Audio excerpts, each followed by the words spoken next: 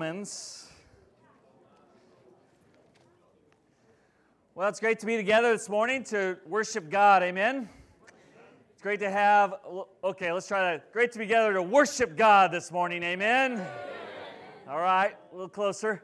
All right, welcome all the YoPros from Duluth. Great to see Tyler from Milwaukee, Allie, Minneapolis, all you guys. Great to see you. Some prodigal sons and daughters returning home, so that's, hidden message. You can always come back permanently. It'd be great to have you. Jeff Messikowski said, keep it short today, bro. I got to leave at 11. And I said, I'm not keeping it short because I wrote it just for you and I got a lot to say. And then he said, I just want to hear, here's some more prodigal children, Will and Rosalind, and baby.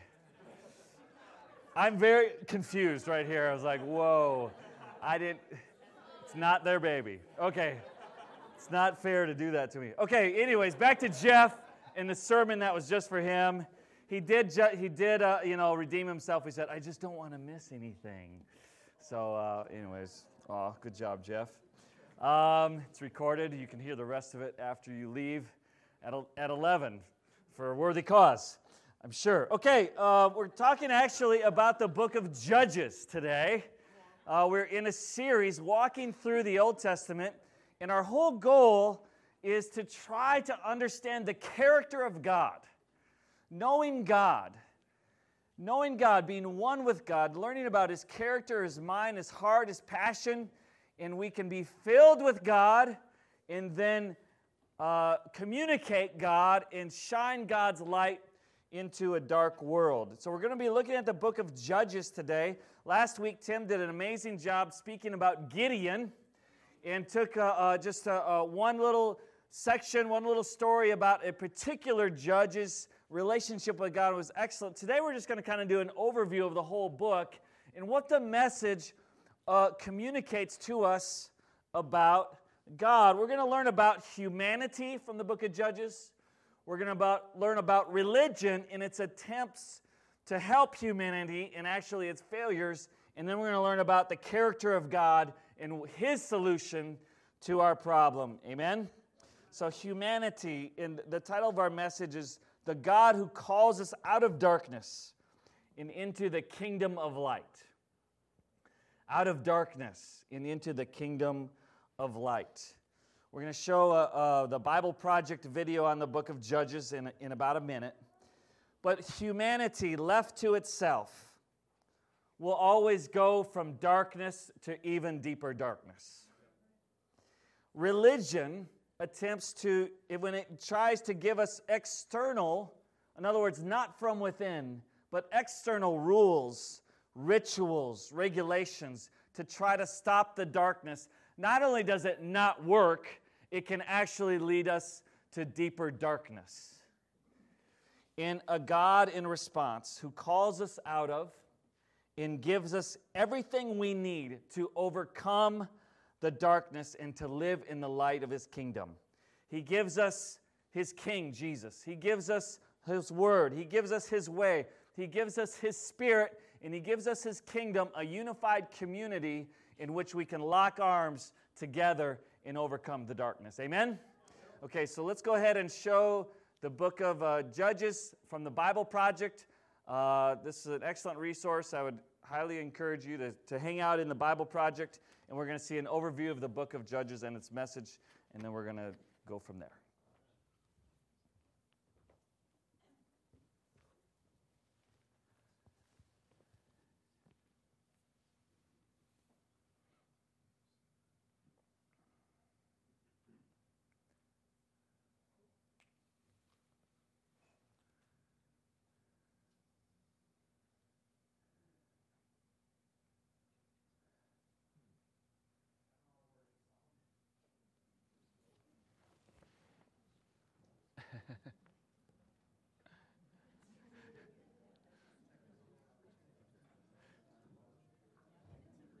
I don't know how to work this. Of Israel into the promised land. He called them to be faithful to their covenant with God by obeying Israel. All right. The book of Judges.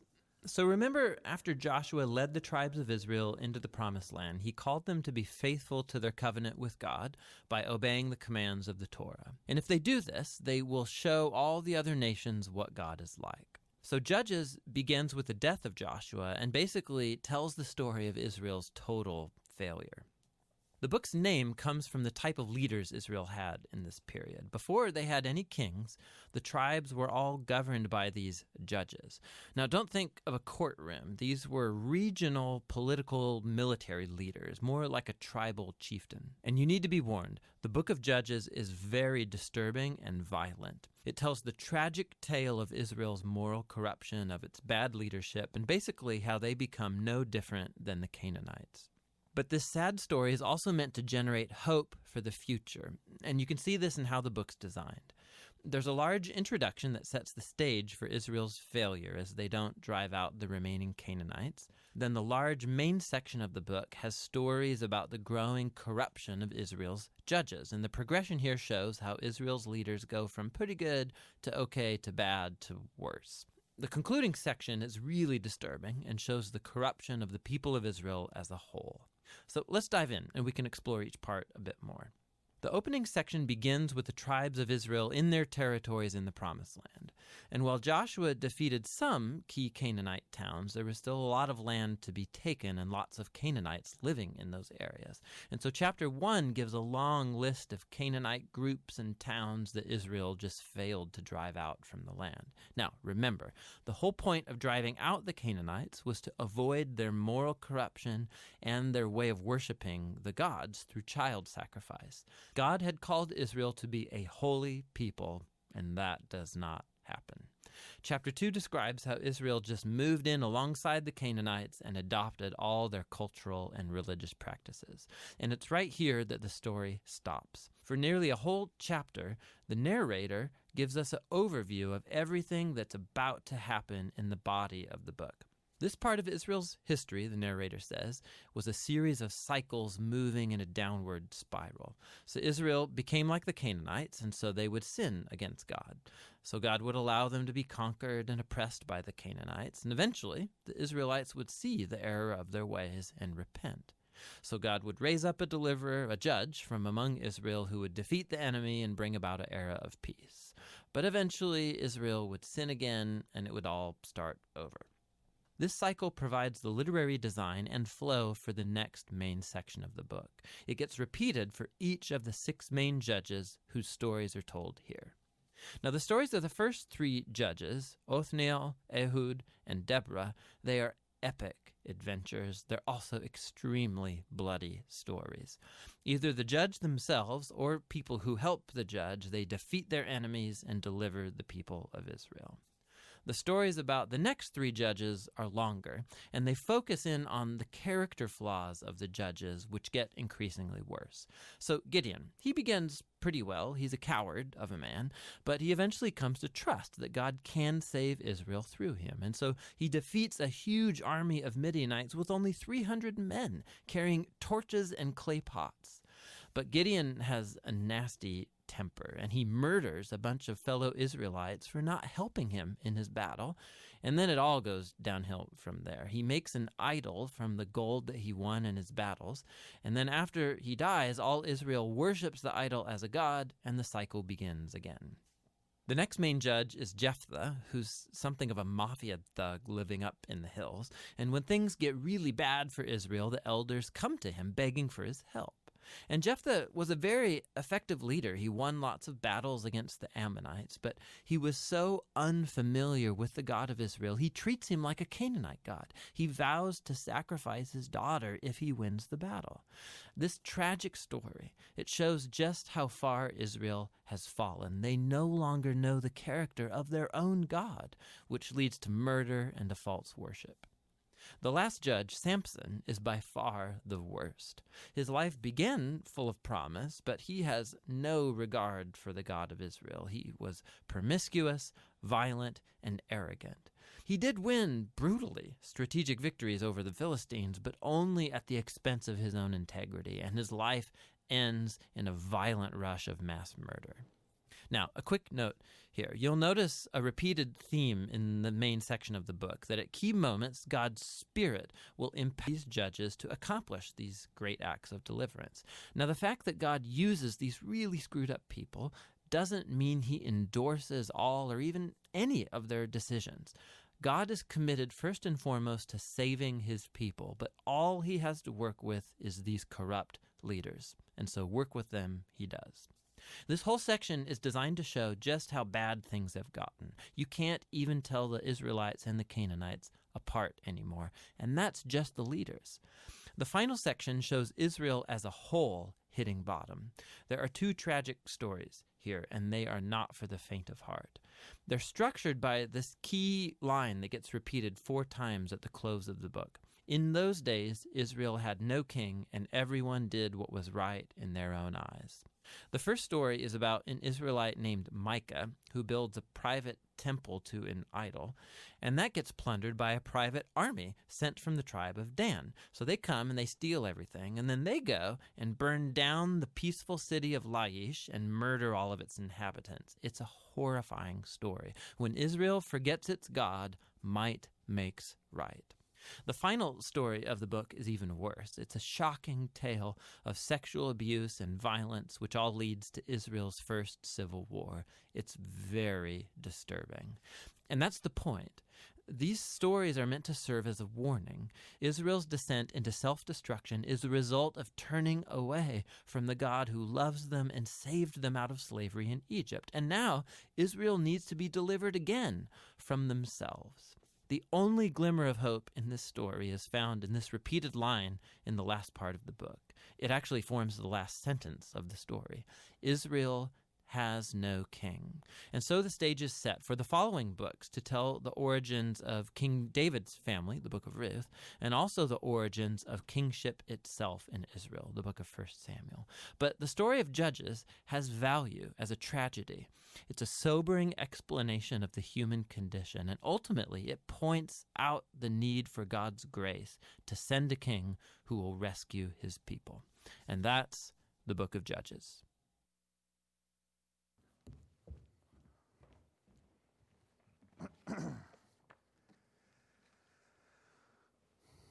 Okay, the book of Judges. The darkest times in the history of the people of God. And what we're going to do for our message today is we're going to examine the darkness, because guess what? The darkness hasn't gone away. Okay? But the good news is that we have a king and we have the Spirit. And I'm going to get into that in a little bit. But we're going to examine the darkness, and then we're going to enter the light. Okay? And then we're going to have some practical convictions and applications we can take away for ourselves. Okay, examination of the darkness. You know, God described, it's interesting how even amongst the leaders you have this mix of good and evil. Remember what Gideon said? He said, for the Lord and for Gideon. And so much of my own experience spiritually is there's this conflict within, right? There's this battle. The battle of the Spirit, the battle of the good. I'm created in the image of God, and yet I have a dark side to myself. I have a darkness that literally scares me sometimes when I really see it in all its truth. Are you with me there? And there's this battle of good versus evil for the Lord and for Gideon. And you see Gideon do all these amazing things through the power of God when the Spirit of God came upon him.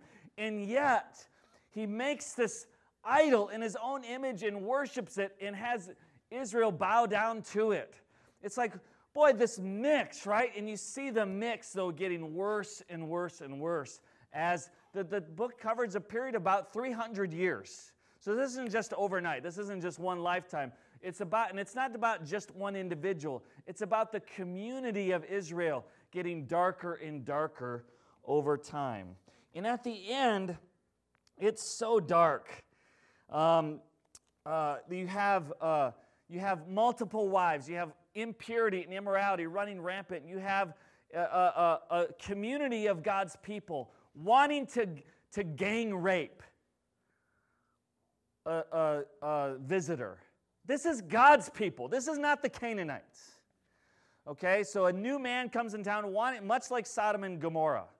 And the man says, no, don't take the visitor. Take my virgin daughter and my concubine instead. And so they said, okay. And so they ravaged her all night long, the people of God.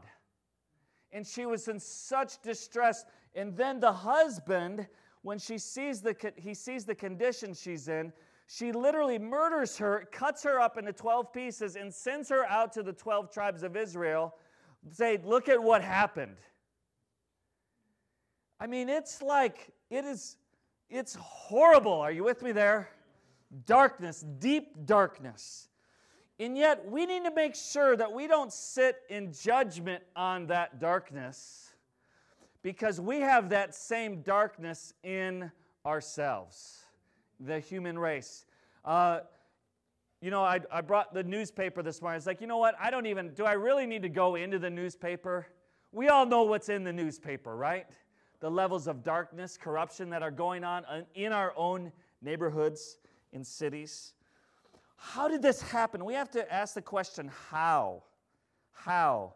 And this is where we get insight into the human condition, the downward spiral. Romans 1, verse 21. I want to read this, and then we'll go back to the book of Judges. But Romans 1 teaches us. In Romans 1 and 2, we see what's called the progression of sin. We've all sinned. Every human has sinned. But what happens with that sin, once we sin, is it becomes a power in us. And it becomes enslaving to us, such that once we sin, we may feel a little guilt or bad, but then pretty soon we want to sin more. And in order to sin more, we have to compromise more conscience, more of the scriptures, whatever. And we also have to cover it up more. And so there's this circle of sin, feel bad, but then want to sin more, feel bad, want to sin more, darkness, deceit, cover up. And Romans 1 and 2 is written by the Apostle Paul. Was Paul standing on his high horse saying, oh, this terrible condition of humanity, I would never be that way? Was that Paul's posture as he wrote, empowered by the Holy Spirit? Absolutely not. Paul himself said, I'm chief amongst sinners. So as we talk about the darkness today, let's be sure we don't stand outside of it and point down on it. Let's recognize that we ourselves as humans are a part of this human race, and we are no better. Are you with me there? I stand here today as a message. I am no better in my darkness. Now, I've been rescued from it by a king and given the Holy Spirit, so there's great hope. But outside of that, there is no hope. There's no hope. And religion does not present a hope. Jesus is the hope. So in Romans 1, verse 21, I just want to read this. It says, for even though they knew God, and at one point the people of God, they knew God. Moses knew God, right? Joshua knew God. They saw God rescue them from Egypt. The people of God saw the cloud and saw the pillar of fire take them through the wilderness. Okay, so although they knew God, they did not honor Him as God or give thanks, but they became futile in their speculations, and their foolish heart was darkened. Boy, this just doesn't describe the Israelites. This describes myself. This describes us. And it says a series of, so they had idol worship, and God gave them over to impurity. And then God gave them over to more impurity and immorality. And I just want to read the conclusion of this in chapter 1, verse 32. It just describes the level of darkness sinking deeper and deeper into themselves. It says, and although they knew the ordinance of God, that those who practice such things are worthy of death, they not only do the same, but they give hearty approval to those who practice them. In other words, not only does the darkness become so commonplace that we rationalize and we justify and we say, well, everyone else is doing it too. And so therefore the darkness becomes so commonplace that our only way to live with ourselves is to finally say, you know what? It's not so bad. I mean, I guess it's okay. Matter of fact, anyone who says it is bad, they're bad. Boy, if there's ever a way to describe 21st century world, it's that right there. Anyone who says something is wrong anymore, you're wrong for being judgmental. Wait a second. There is right and there is wrong. And matter of fact, it is a blessing to actually speak the truth that if something's wrong, we call it wrong. Right? I love my children.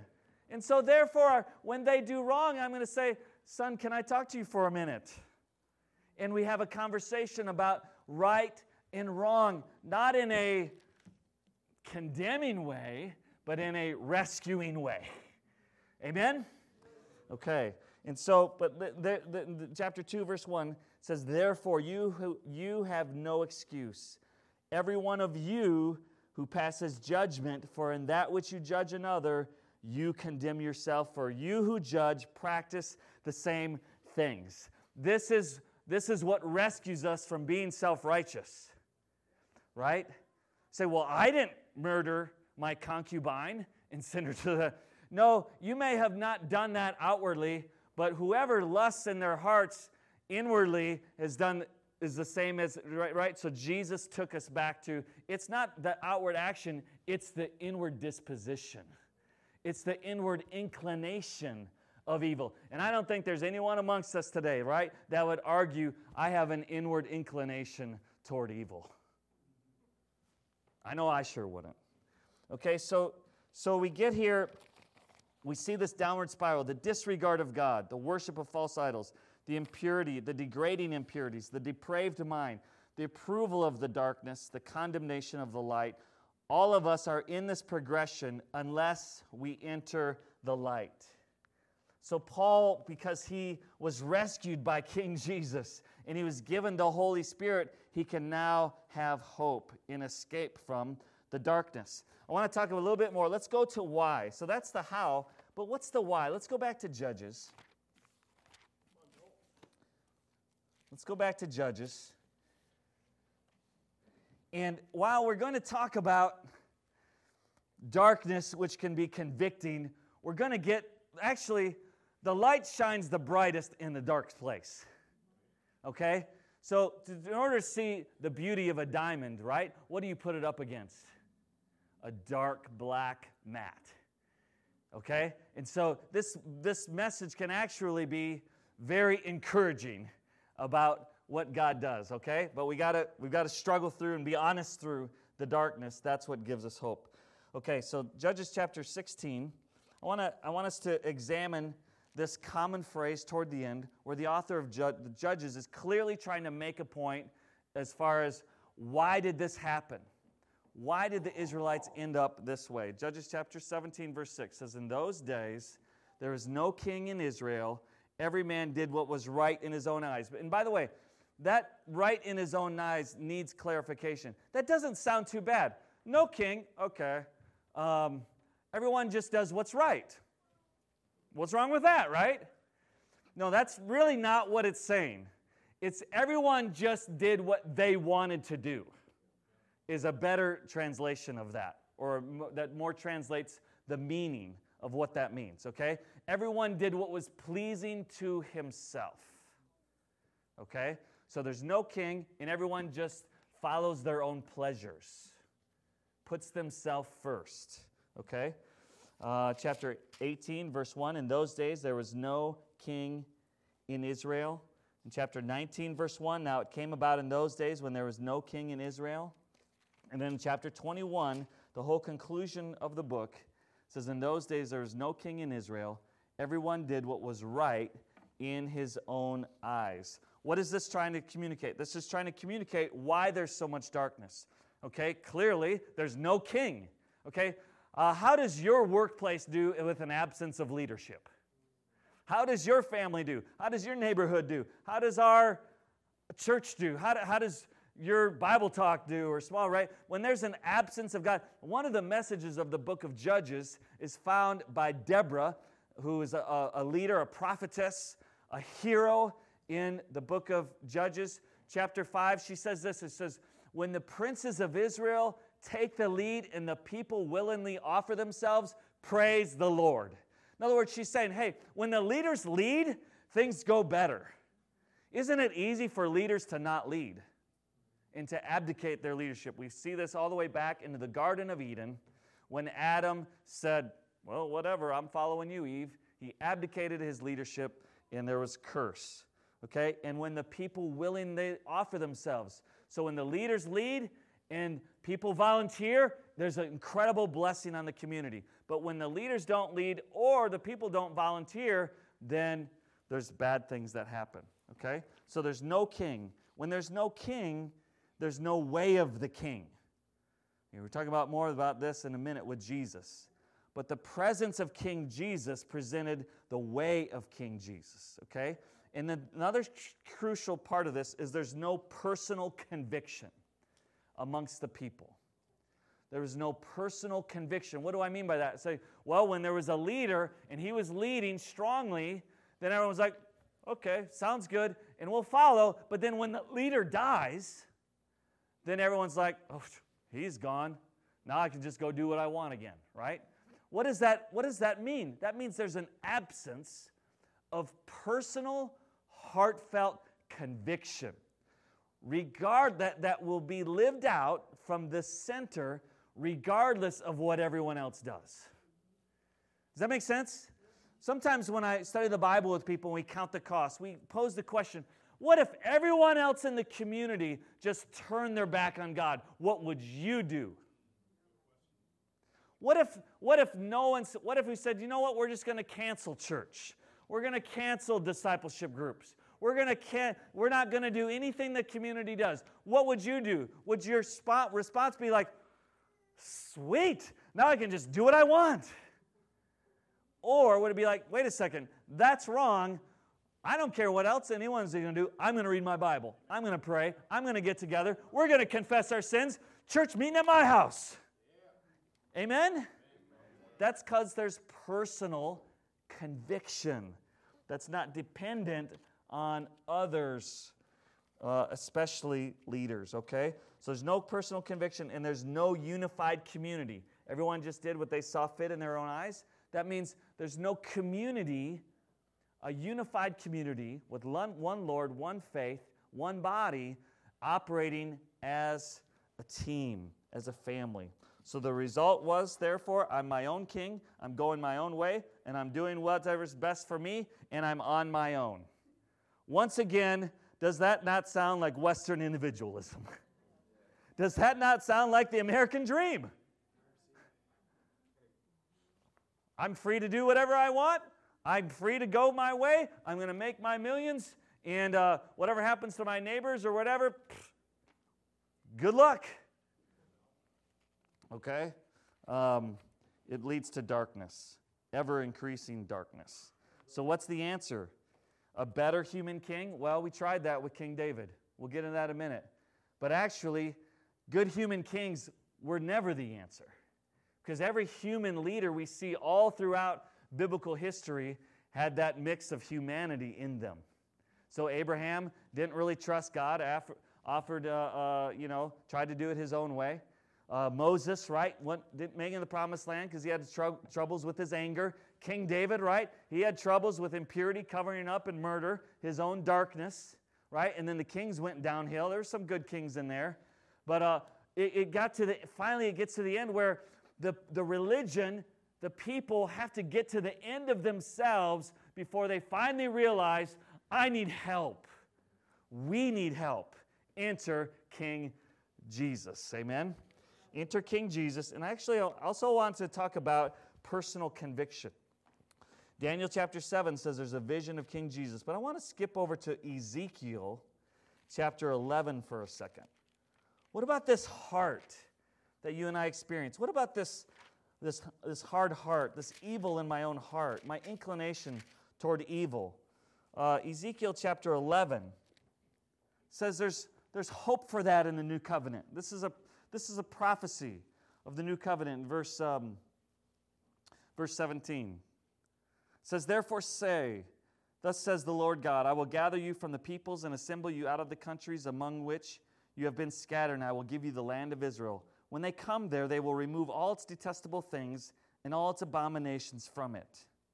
And I will give them one heart and put a new spirit within them.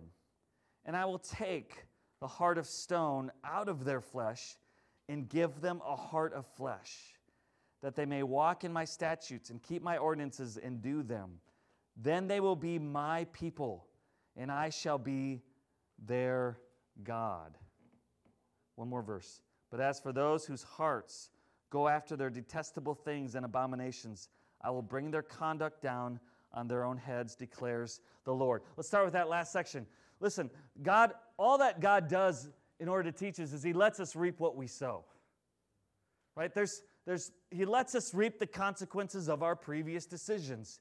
Don't be deceived. God cannot be mocked. Whoever reaps, he reaps what he sows. Okay, Galatians chapter 6. Okay, so God's not up there being like, I'm going to wait. Where's someone going to mess up? Where's that Dave Halverson? Did he mess up? Wrath. Got him.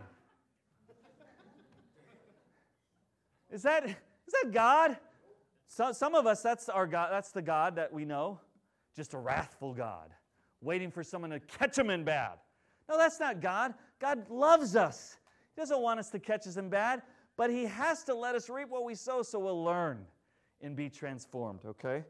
But then He says here, He says, listen, this heart of stone that we see amongst the Israelites, I'm going to remove that, and I'm going to put a soft heart in. What does that sound like?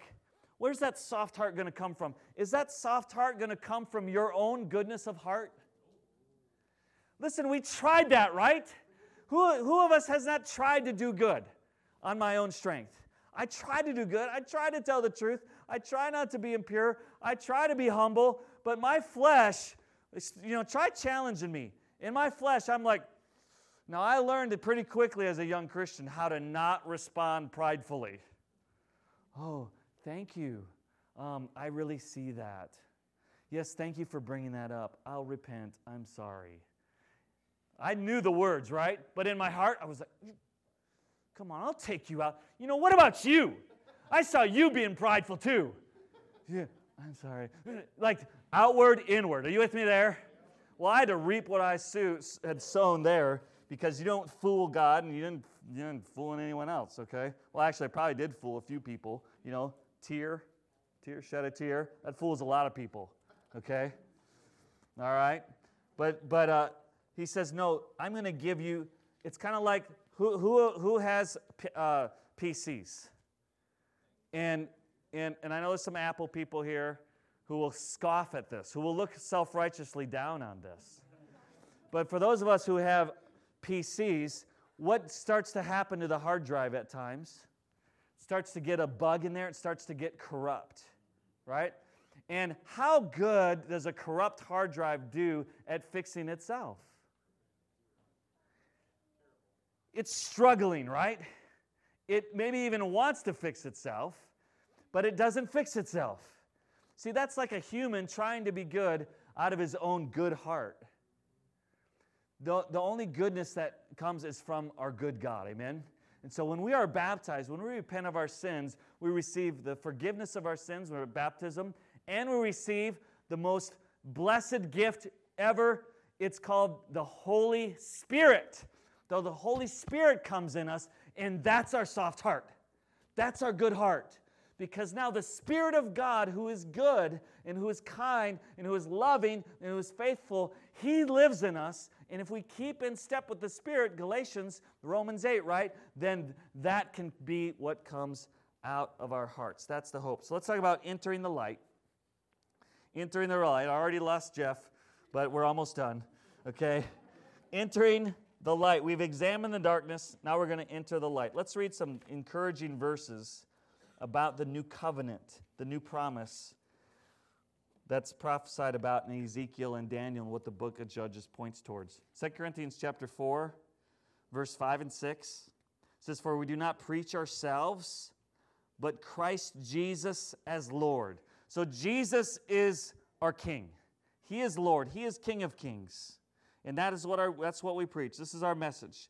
"And ourselves as your bondservants for Jesus' sake." even the leaders here amongst us, we're really not the leaders. The leaders are only servants. Amen? Jesus is the head of his people. Jesus is the King of Kings. The rest of us are bondservants or slaves, simply trying to keep in step with Jesus. For Jesus' sake, for God who said, light shall shine out of darkness, is the one who has shown in our hearts to give the light of knowledge of the glory of God in the face of Jesus Christ. 1 Peter chapter 2. Let's flip over there quick. 1 Peter chapter 2. So God doesn't abandon his people to the darkness. He calls them out. He rescues them. Verse 9, it says, wrong chapter. Actually, I'll just read it here, huh?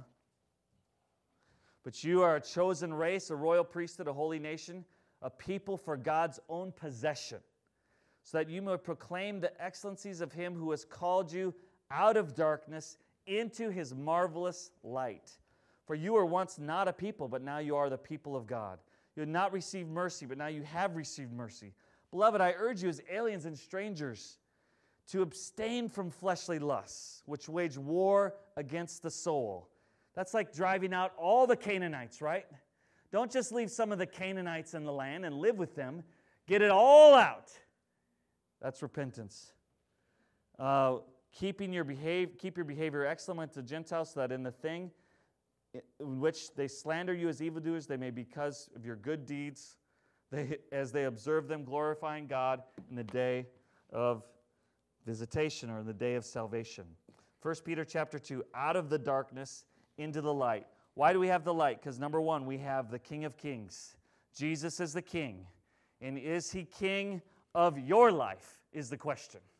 He's the King, and he's a good King, and he's a sovereign King, and he's a loving King, and he's a wise King, but is he your King?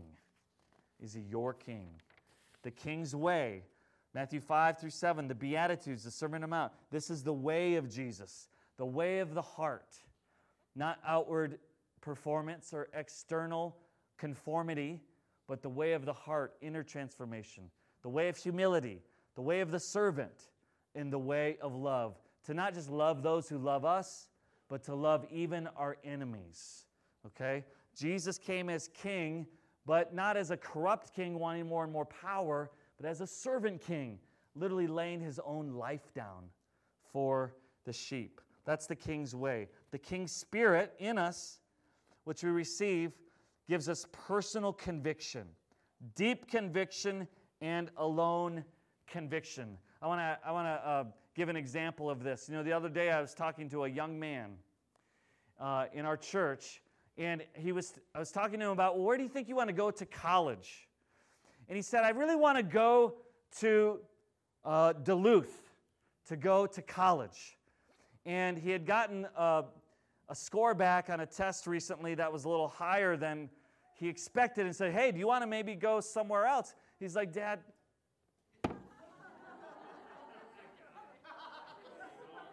man, I blew it. I asked his permission to say this, but it was anonymous. I said it'll be anonymous. I probably should just stop. You okay? I got permission? Okay. It's okay. That's kind of a proud dad moment too, okay? Confess. He said, Dad, I don't want to just go because of school. I want to go because I can help the kingdom of God there. Boy, talk about a proud dad moment, huh? Someone, instead of just putting their own ambitions and career and success, everything comes first. No, that's not what I'm told to seek first. I'm told to seek the kingdom of God first, and everything else will be added unto me. He had his own conviction. Wasn't like told by dad, wasn't told by whatever, his own conviction. What are your own convictions? Do you have your own convictions on sin and purity? If you do, then you'll be no different in front of the church than you are all alone. Do you have your own convictions on how to handle your finances? Greed, giving to the poor, giving to the church. If you do, then it won't matter who sees. Your right hand won't know what your left is doing, right? Because you're doing it for God. Amen? If you have your own convictions, you're going to get up and you're going to read your Bible every day. Why? Because you want to walk with God. You love God. You want to be close to God. Not because someone's going to ask you or that's what we do. Are you with me there? Are you a man or a woman of your own conviction, inspired by the Spirit, or are you just conforming outwardly to the norms of the society? One will lead to more darkness. One will lead to ever-increasing transformation, and to God be the glory. Amen? Okay, in conviction. Okay. And lastly, there's a king's community. The King of Kings, the King's way, the King's spirit, and the King's community. As a community, the church is called to be of one mind, one heart, one Lord, one faith, one baptism, one God and Father who is over all, in all, and through all. Amen? So what keeps us to the Israelites in the book of Judges, one group was doing that, they were killing this group, they were killing that group, they were fighting this group. There's all kinds of division and infighting. The people of God, with Jesus as our King and the Spirit of the King in us, must be different. It's by our love one for another that they'll know you are my people. You are my people. Are we devoted to one another? Are we convicted about getting into our discipling times? Some of us, let me be honest, some of us, we've gone for weeks without a discipling time. Listen, that ain't no one's fault but yours. You need to pick up that phone. You got a phone, right? You got a phone. You can text. You can Snapchat. You can say, hey, I need to get together because I need some discipling. I need to be open. I need to get instruction. I need some encouragement. When can we get together? Amen, amen? Amen.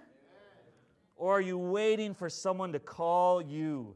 Ever-increasing darkness. Okay, let's be prayer for communion. Amen? Call out of darkness into the light. How do we do this? Have you ever made Jesus your King? Jesus, first and foremost, is King of Kings. He's not your little friend. He's not your little buddy. He's not your little... Yes, he loves you, and He wants to be kind, but don't treat a King of Kings disrespectfully. He is a king. Have you made Him your king? That means when He says what to do, you do it. Oh, I'm not quite done yet. You know what? You know what? There is an answer to your deepest struggles. You want to know what it is? It's King of Kings taking authority to that deep struggle. So there's suffering, there's hardship, there's trials in your life. Do you need comfort? Yes. And God is the God of all comfort.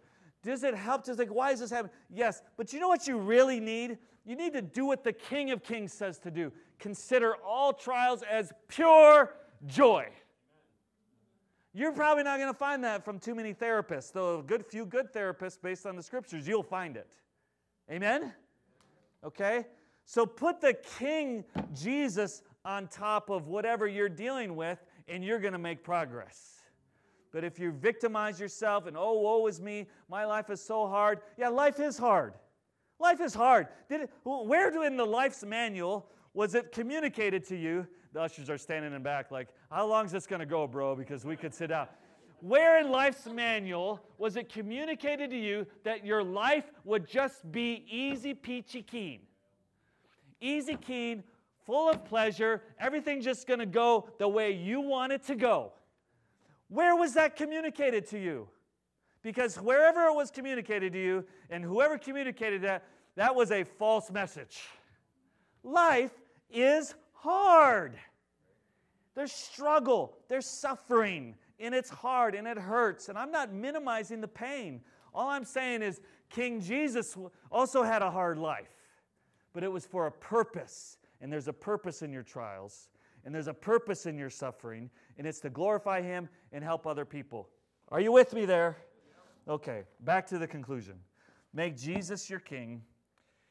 And if you're anything like me, I made Jesus Lord at baptism, but then guess what? I started to struggle again. A lot of times we need to re-enthrone Jesus as King. As a matter of fact, pretty much every day we got to take ourselves off the throne and put Jesus back on it, because the old self is competitive. Now, I want the throne. Who's this Jesus fellow? I want to do what I want to do. So we die to self, off the throne. Jesus back on the throne. Number 3, internalize the Spirit's convictions. The Spirit in you is the same Spirit that wrote the Word, is the same Spirit in Jesus, and He's fighting. He's fighting for your heart. Internalize your own. What are your own convictions? What are your convictions? What do you believe? Are you living them out? Have the courage of your own convictions. And lastly, seek first the King and His kingdom. Build your kingdom here. Let the darkness fear. Show your mighty hand. Heal our streets and our land. Set your church on fire. Win all nations back. Change the atmosphere. Build your kingdom here, we pray. We got an answer for the darkness, guys. We got an answer. That's King Jesus, and it's the Holy Spirit's convictions within us. Let's go ahead and pray for communion. Father, we're sorry for our sins. We come to you as broken individuals. We come to you full of our own darkness and our own sins and our struggles and our evil, our jealousy thoughts. We're just struggling. Father, forgive us of our sins. Give us your Spirit. Thank you for Jesus. We honor Him as we take communion, as our King of Kings. Help us, Father, to re-enthrone Him as King in our own lives. Help us to follow Him. Thank you for the Spirit. Thank you for the forgiveness. Thank you that you give us everything we need to follow you, to glorify you. I pray during this time of communion, we can make some decisions as we remember Jesus, that we can make decisions about who is really King in our life.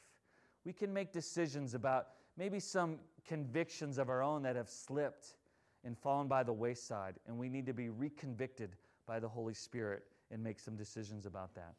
God, thank you for Jesus. We remember Him, His death, burial, resurrection, and we proclaim His name until He returns to eternally build His kingdom of light once and for all. We pray in Jesus' name, amen.